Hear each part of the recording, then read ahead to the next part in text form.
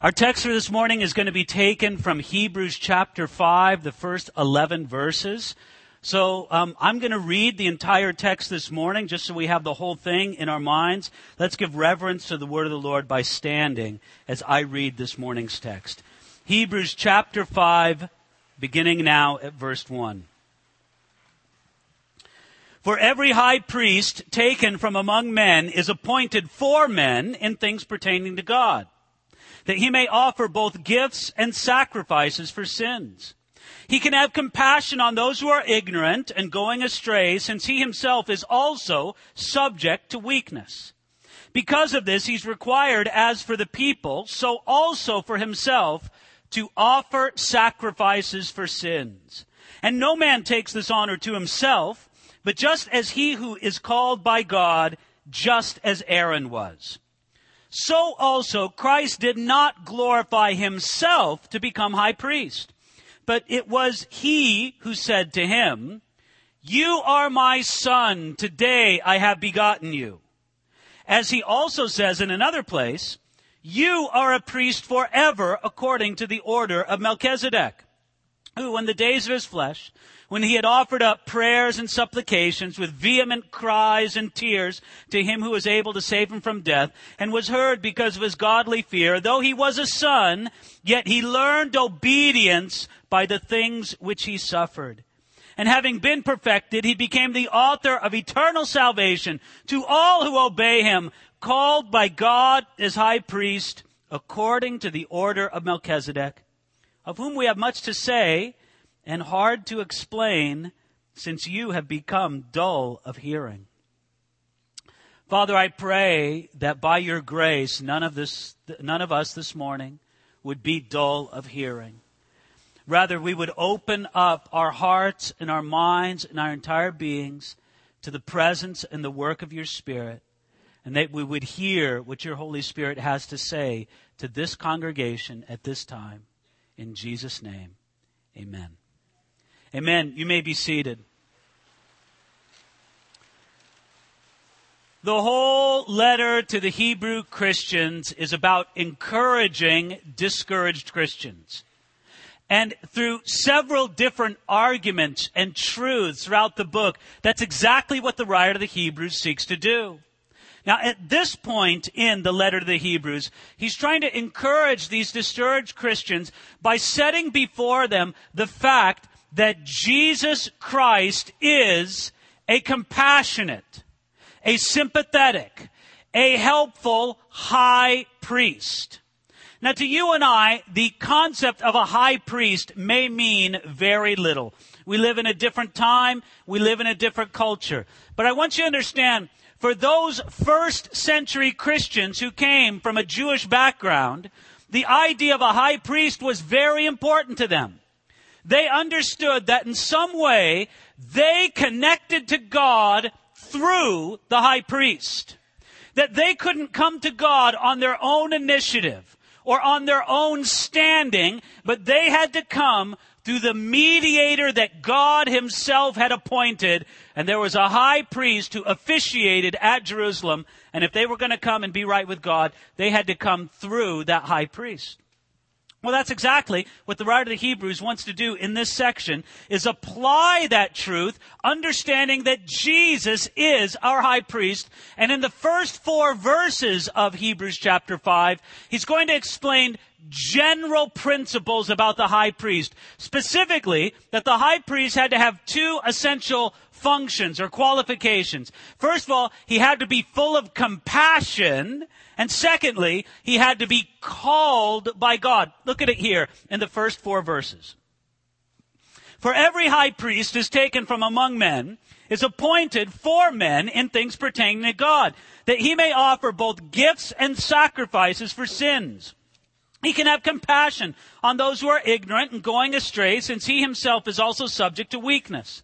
Because of this, he is required, as for the people, so also for himself, to offer sacrifices for sins. And no man takes this honor to himself, but he who is called by God, just as Aaron was. The first thing that he points out in verse 1 is that the high priest was to be taken from among men. In other words, when God wanted to appoint a mediator, someone who would stand between God and man and represent God to man and man to God, he chose a man to do it, which is a little bit fascinating because you think that at least theoretically God could have chosen an angelic being to stand in between God and men, but he didn't. And one of the reasons why was because God wanted a being who would be full of compassion, who would have the compassion of God on his heart. That's why he says there in verse 2, he can have compassion. You see, even though one of the main duties of the high priest was for himself to offer sacrifices and to supervise and organize the other priests who offered sacrifices before God, the high priest was much more than just a meat cutter. Much more than just a butcher who cut up animals and laid them on an altar before God. No, ideally, the high priest did all of his work with a heart full of compassion towards the people. We sort of picture it in our mind. We picture an ancient Israelite bringing his offering to the temple or to the tabernacle to be sacrificed unto the Lord. And as he brings that little lamb, let's say it was a lamb to the temple, he brings it before the priest. And the priest inspects the lamb and makes sure that it was suitable to be offered to God. Because you just couldn't offer to God the worst lamb from your flock. Okay, this one is going to die in a couple days. God, you can have it. No, you're supposed to bring to God the very best from your flock. So it would be inspected by the high priest, by one of the priests. And if the priest approved it, then the priest would say, okay, ancient Israelite, this is what you need to do. You need to place your hands upon the head of the lamb. Can you picture that? And as your hands are on the head of that lamb, you need to confess your sins. Can you imagine that ancient Israelite with tears streaming down his face?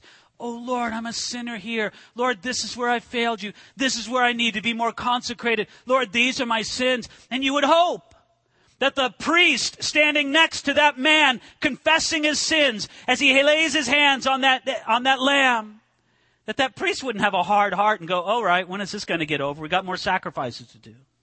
You would hope, ideally speaking, that priest, his heart is filled with compassion towards that man.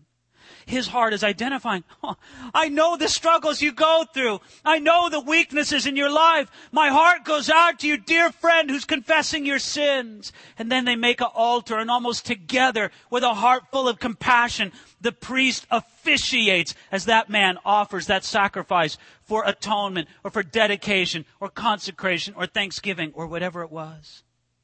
God was so concerned that the priest, and in particular the high priest, have this heart of compassion. The compassion towards those who are ignorant, towards those who are going astray. By the way, this is something that the church should always be communicating. The church should always communicate compassion to the ignorant, compassion towards those who are going astray. Isn't it tragic that a lot of times the church communicates, anger, hatred, judgment to the ignorant. Anger, hatred, judgment to those who are going astray.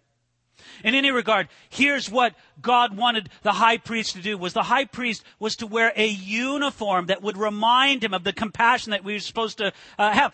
We studied this in the book of Exodus. We saw that the specific clothing that God wanted the high priest to wear, one aspect of that clothing was a breastplate that had 12 stones inlaid in it. And on each one of those 12 stones was written the name of one of the tribes of Israel. So that not only symbolically, but literally, he had the people of Israel on his heart. And that's how God wanted the high priest to be. Full of compassion, full of grace for the people. And that was God's intention.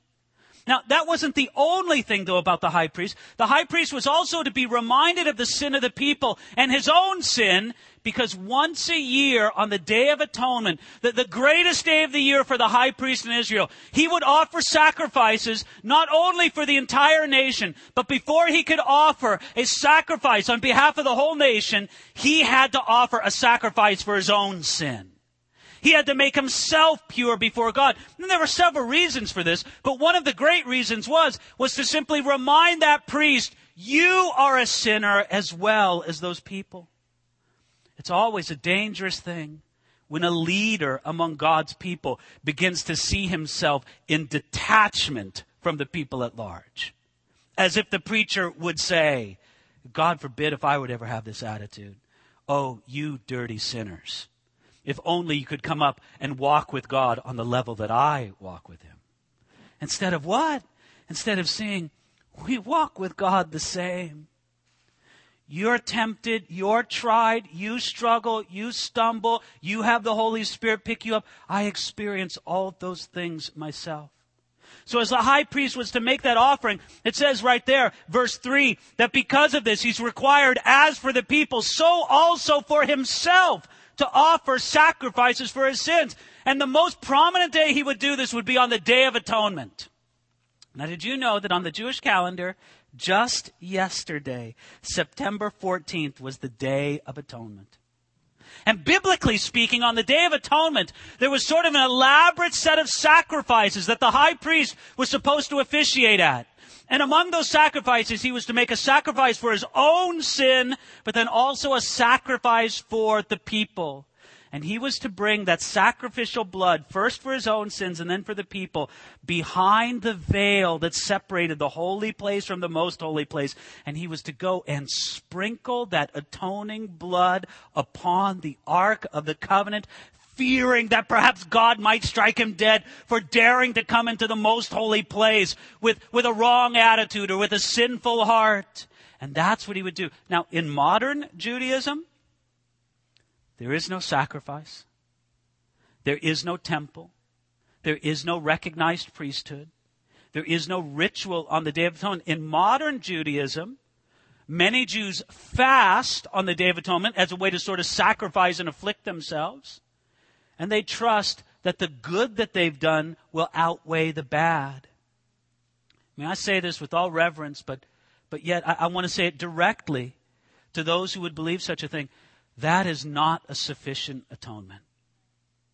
The Bible says this, that without the shedding of blood, there is no forgiveness or remission of sins. And instead of looking to what we might do to earn our own atonement or to earn our own forgiveness, no, we need to look to our high priest and the perfect sacrifice that he made. So all this has to do with the compassion that the high priest was supposed to have. But the high priesthood wasn't only about compassion, it was also about calling. And look at what he says right here in verse 4. He says, "And no man takes this honor to himself, but he who is called by God, just as Aaron was."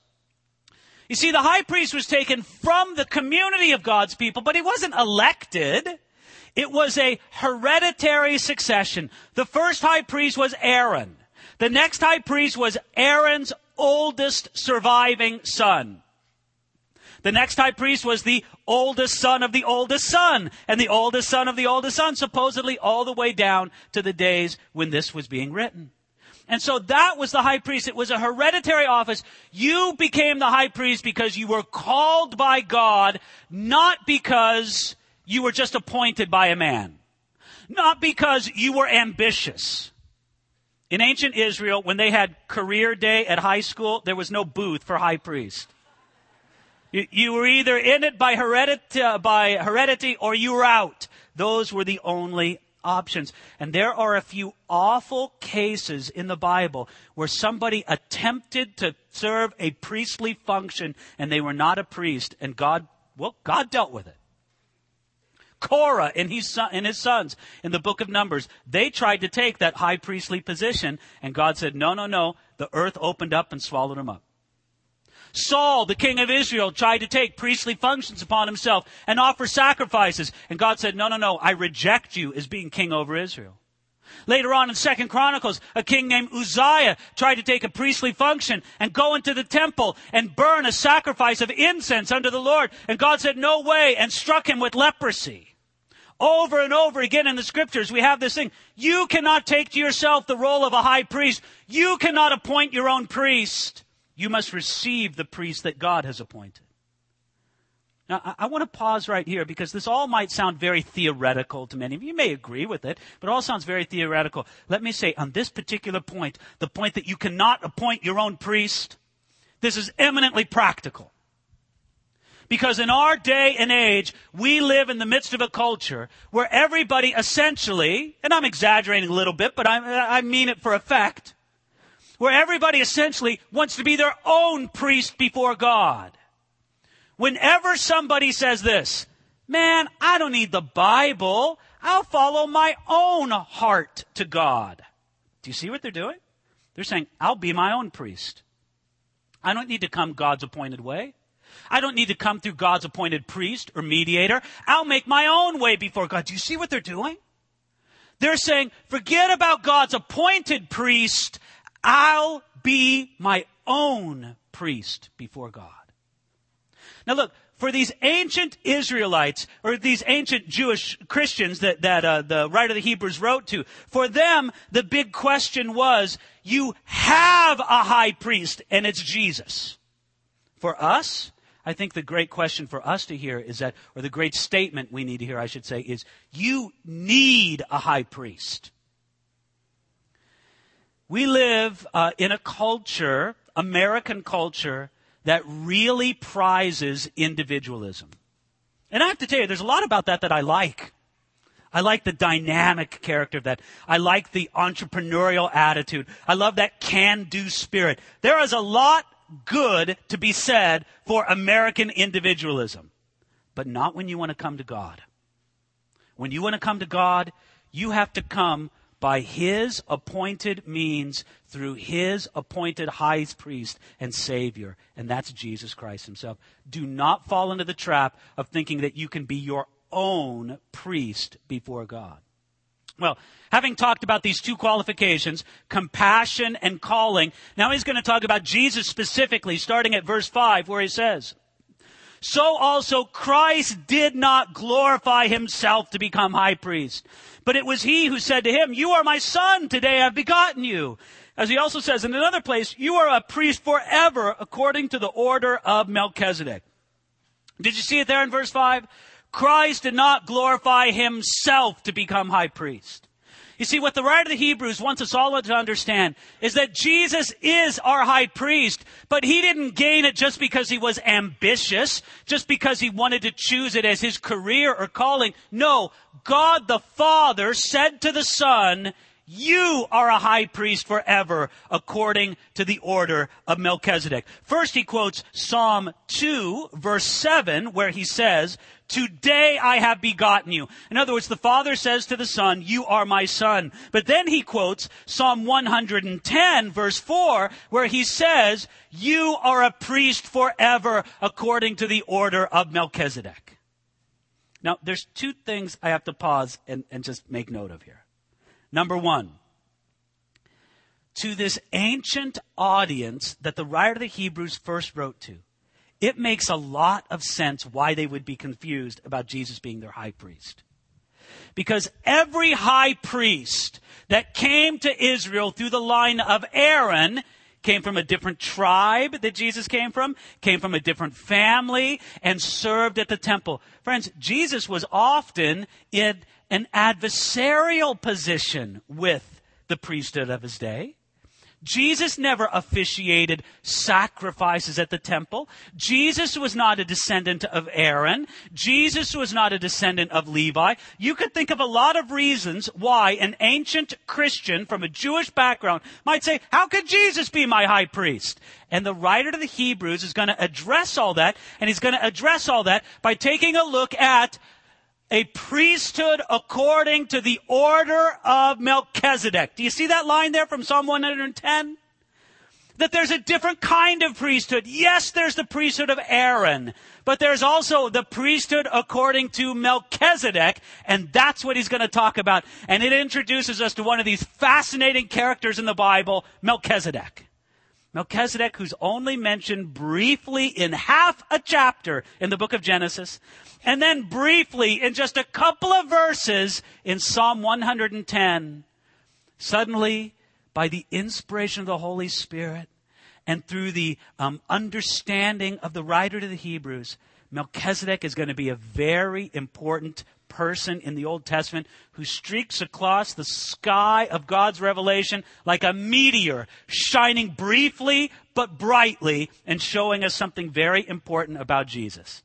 Now, I don't know about you, but I've found that in my years as a Bible teacher, people are fascinated by Melchizedek. And people want to talk about Melchizedek. Who was he? What did he do? How does he fit in God's plan? And I can't wait to talk about Melchizedek when we get to chapter 7. Because I got to be honest, right here, he's only introducing him. When we get to chapter 7, we're going to get into Melchizedek. We're going to give you all the Melchizedek that you can stand when we get into chapter 7. But this is the point that you need to get right here. Right now, he's simply establishing Jesus' credentials to the priesthood in association with Melchizedek, not in association with Aaron. So that covers his calling. Yes, Jesus truly is called to be our high priest. Now, what about the compassion? Well, look at the compassion right here starting at verse 7, where it says, who in the days of his flesh, when he had offered up prayers and supplications with vehement cries and tears to him who was able to save him from death, and was heard because of his godly fear, though he was a son, yet he learned obedience by the things which he suffered. If anybody here doubts that Jesus cares and has compassion upon you and wants to connect with you, I want to persuade you that he does. The writer of the Hebrews shows us the path how. In verse 7, it seems that he takes a picture of Jesus' life, and he doesn't exactly say that it's a picture from the Garden of Gethsemane, but I don't know, it certainly seems to fit very well. Can you picture Jesus there praying in the Garden of Gethsemane? The cross is before him. And not only does he dread the physical agony that the cross entails, but even more than that, he dreads something that in some sense he would be separated from fellowship from God his Father. And upon him would be put all the guilt, all the shame, all the judgment that your sin and my sin deserves, that it would be placed upon him. So much so that he knew that he would cry out on the cross, my God, why have you forsaken me? And as Jesus anticipates that, there he is praying on his knees, perhaps prostrate on the ground before his God and Father in the Garden of Gethsemane. The sweat rolls down his face in drops so big that it's like those drops of coagulated blood. And he's sweating. Even though it's a cool night, he's perspiring. And the stress and the agony is so great. And the writer of Hebrews takes us back to that little vignette of Jesus' life, and he holds it before us, and he says, this God knows what it's like in your life. He knows the stress. He knows the pressure. He knows the agony. He knows the difficulty of temptation. He knows the difficulty of suffering, both experienced and anticipated. And he prayed, and he laid it all out. I like what the old Puritan commentator John Trapp said about this. He said, these prayers were most ardent moans, uttered with deep sighs, hands lifted up, and manifold moans in a most submissive manner. But yet, despite all that, despite the depth of his agony, verse 7 also tells us that he was heard because of his godly fear. He asked the Father that if there is any way possible, please take this cup from him. Nevertheless, not my will, but your will be done. And in the garden, Jesus didn't pray to escape the Father's will, but rather he prayed for the strength and the grace to be able to fulfill the Father's will. And he was heard because of his godly fear. And he went to the cross and he fulfilled to the utmost, laying down a sacrifice pleasing to the Father and fulfilling the payment for sin. And it was all demonstrated to be true and great because he rose from the dead 3 days later. That is the greatness of how God answered the prayer of Jesus in the garden. But if you want to go deeper with this, the writer of the Hebrews again makes the compassionate connection to your life and my life through that great phrase in verse 8 where he says this, he learned obedience by the things which he suffered. This is a verse that you could turn over in your mind again and again and meditate on multitudes of times and always come away with something new and something fresh. Would you just think about it for a moment with me? First of all, think about how mind-blowing it is that God the Son would learn anything. What could he learn? He's God. Is anybody in this room going to teach God something? You can't teach him anything. But there is something that God can learn, because as we think of God enthroned in glory in the heavens, he doesn't obey anybody. Everybody obeys him. But for God to learn obedience by experience, for him to experience obedience, he had to, so to speak, walk the ladder down from heaven. He had to add humanity to his deity. He had to humble himself to the place where he would learn and practice and experience obedience. Obedience to his parents as a little child. Obedience to the authorities as a young man growing up. Obedience to God, his Father, in every circumstance. Obedience as a child, as a teen, as a man. Obedience in spectacular tests, such as when he was tempted in the wilderness, such as when he went to the cross. But let me remind you of this. Jesus also learned what it was like to obey God in the ordinary, even mundane things of everyday life. Might I say, this is what trips many of us up. Oh, we're up for a big challenge. God, give me a mighty challenge and I'll meet the test. Yes, but how about just living as a faithful man or woman of God tomorrow on Monday? You know, God wants to move in the very ordinary things of our day too, doesn't he? And I want you to understand, Jesus experienced and learned obedience even in those very ordinary things of life. He learned and experienced obedience in it all. I love what Charles Spurgeon said in the midst of this. He commented on this by saying, obedience is a trade to which a man must be apprenticed until he has learned it, for it is not to be known in any other way. Even our blessed Lord could not have fully learned obedience by the observation in others of such an obedience as he personally had to render. For there was no one from whom he could thus learn. Therefore, he learned obedience by the things which he suffered. You know, it's those last few words that really get me. To me, the idea of Jesus learning obedience is a fascinating theological subject. But doing it through the things which he suffered, that hits me right here. Because this is what I understand.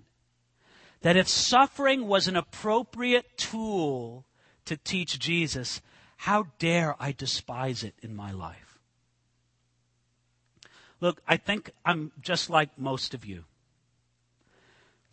That if truth be told, too many times the main goals of my life are comfort and ease.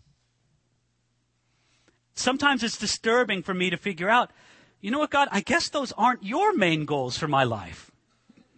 To think, if I'm not comfortable, that I must be out of God's will. But to realize that no, God may appoint for me a season of affliction. God may give me a period of suffering. Why? So that I may learn obedience even as Jesus did. But I remember this, that even if I'm in a season of suffering and learning obedience by it, Jesus is right there with me. He's right there when he's saying, I experienced this too. I learned obedience through the things I suffered. May I strengthen you. May I be with you in the midst of your suffering. And if I'll allow him in, he'll be there and he'll do something really glorious, really wonderful in the midst of it. Friends, I think one of the most important things that we can have as Christians is have a proper understanding of the role of suffering. And it's not easy. Because the last thing in the world I want to tell you is that all the suffering you have in your life, it's of God, and God, has appointed it. No! I believe that there's a lot of suffering that I put myself through. I put myself through my own stupidity, and God would love to deliver me from my own stupidity. It's not God that's appointed me that affliction. It's my own sin. And perhaps there's other suffering that I experience in my life that God wants to deliver me from. That he says, David, this isn't my will for you. Trust me and I'll deliver you from it. But friends, there is suffering that I may endure or that you may endure. That God says, my child, though this is difficult, this is my path for you at the present time. Would you believe me in the midst of it? And would you walk with me and learn something through this suffering? I look at the scriptures, and this is what it tells me. You see, the Bible never teaches us that a strong faith will keep a Christian from all suffering. Instead, Christians, it says, are appointed to affliction in 1 Thessalonians 3. Acts chapter 14, Paul told believers that it is through many tribulations that we enter the kingdom of God. And in Romans chapter 8, verse 17, we're told that our present suffering is the prelude to our ultimate glorification. So friends, this is what I'm saying.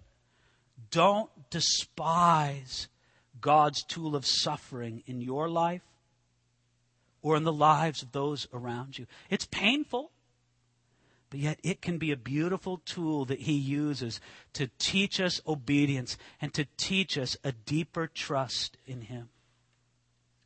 Let's continue on, verse 9.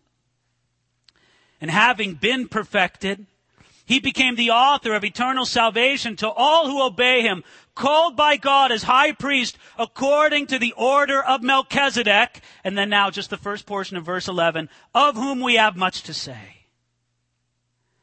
You see, now Jesus, having learned obedience by the things which He suffered, verse 9 tells us that having been perfected, He became the author of eternal salvation. Jesus' experience of suffering and His ultimate resurrection after that means that He is fully capable to be the author of our salvation. Now friends, this is another important point. Let me just drive it home quickly. You can't author your own salvation. You need Jesus to be the author of your salvation. You try to author your own salvation, that book is a mess. But you let Jesus author your salvation, He is perfected. He is fit and ready to do it. But I think that there's some people who don't want Jesus to author their salvation. They'd rather have it said of them at the end, hey man, I did it my way. Your way. Listen, authoring your own salvation is a way to end up with no eternal salvation. No, but Jesus is the author of salvation. Do you love that phrase in there? He's the author of eternal salvation to all who obey Him. The writer of the Hebrews just figured that, well, if you're going to be a follower of Jesus, you're going to obey Him. I think it's a strange thing, and it's something that's current in the world today, that Christians all over again need to be called to a new and a fresh obedience to Jesus Christ. Look, just obey Him. If He tells you to do something, do it. If He tells you to stop doing something, then stop doing it. God helping you, and with the strength He gives you, obey Him. Now, if you want to obey Jesus, let me tell you where to begin. Begin obeying Jesus by putting your trust in Him and your love upon Him. Trust Him and love Him. That's where obedience begins. Oh, that's not where it ends. God wants obedience to extend to every aspect of your being, every aspect of your life. But I'll tell you where obedience begins. It begins with you trusting Him and loving Him, and that's what God has called us to do. So called by God as high priest according to the order of Melchizedek. And he's all winding up, getting ready to expound and talk about Melchizedek. He has so many interesting things to say about Melchizedek. But do you see what it says there in verse 11? Of whom we have much to say and hard to explain, since you have become dull of hearing. Do you see what he's saying? Oh, readers, I have so much that I want to tell you about Melchizedek, but I don't think you're ready for it. I've got to deal with some spiritual issues first. Then we'll get to Melchizedek. So can you wait? Can you wait till chapter 7 before we pick up Melchizedek again? Starting with next time, we're going to go off in this digression, and we're going to deal with one of the most fascinating and might I say controversial passages in the book of Hebrews, maybe in the whole New Testament. But to me, it's extremely instructive, and we'll deal with it over a couple of weeks. But that's for next time. For us, what are we left with? We are left with a called and a compassionate high priest. Friends, that's what I want to emphasize with you right now at the end. Do you know that you have a sympathetic high priest in heaven? And do you know how foolish it is for you to try to be your own high priest. Rather, this book being your guide and focused on Jesus Christ, come to Him as your faithful and compassionate high priest.